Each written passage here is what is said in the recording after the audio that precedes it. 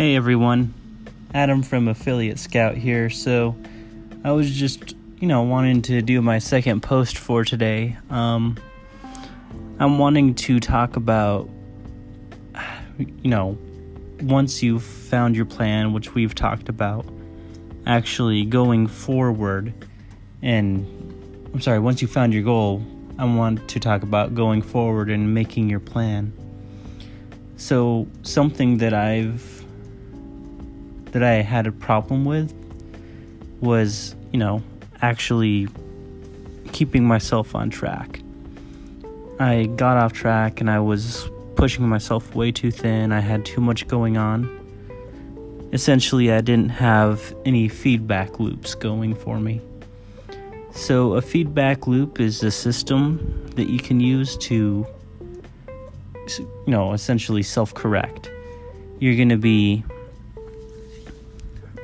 trying to make sure you don't go too far off, and once you do start getting sidetracked, you're able to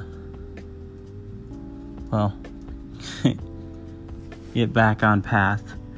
So a feedback loop is actually something that your body has. There's positive feedback loops and there's negative feedback loops. A positive one is when your body is telling you to keep doing something.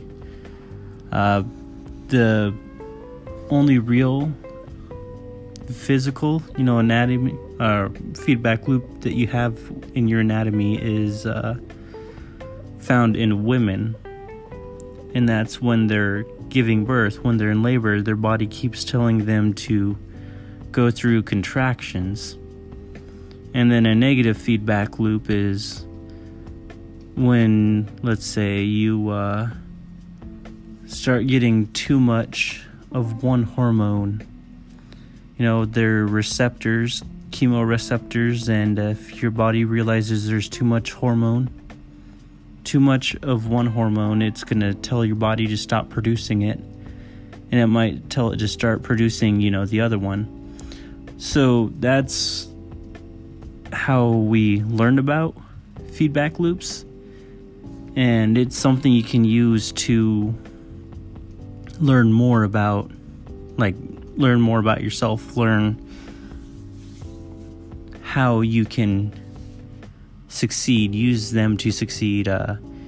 If you want to look at a good example of what I'm talking about, you can go Google James Clear.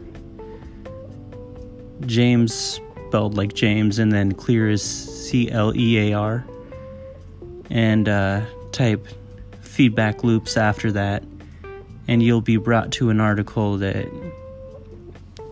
does a lot better of a job explaining what I'm talking about right now. But yeah, just make sure you have some system to keep you on track. Alright, well, that's it for now. I'm gonna get going. Have a good night.